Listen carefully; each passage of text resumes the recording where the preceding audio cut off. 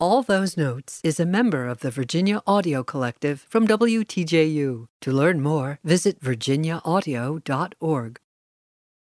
I'm Shari Barbour.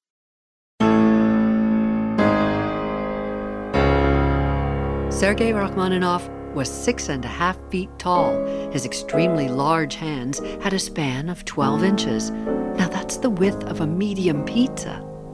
His music featured the piano.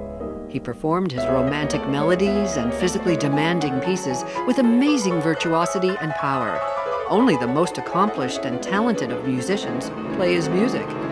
Critics trashed the disastrous premiere of his First Symphony, and the upset over the church's objection against his marriage to his cousin caused deep depression. Therapy for writer's block yielded a masterpiece, Piano Concerto No. 2, and rock was back. Other famous works include Rhapsody on a Theme of Paganini, the wordless vocalese, and Prelude in C-sharp minor, demanded by the public so often he tired of playing it.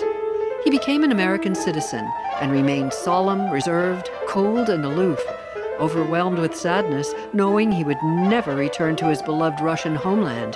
And melancholy surfaced in his music. Rachmaninoff's huge stage presence and performances of his own music and that of Beethoven, Chopin, Liszt, and Tchaikovsky were legendary. As one of the highest-paid concert pianists of the 1930s and 40s, he gave over 1,000 concerts in America and was famously generous for his many charitable performances and substantial donations in helping the war cause. He was also a phenomenal conductor, and with over 100 recordings, the first living pianist-composer to record all of his piano concertos as soloist. Sergei Rachmaninoff, legendary piano virtuoso, composer, and conductor.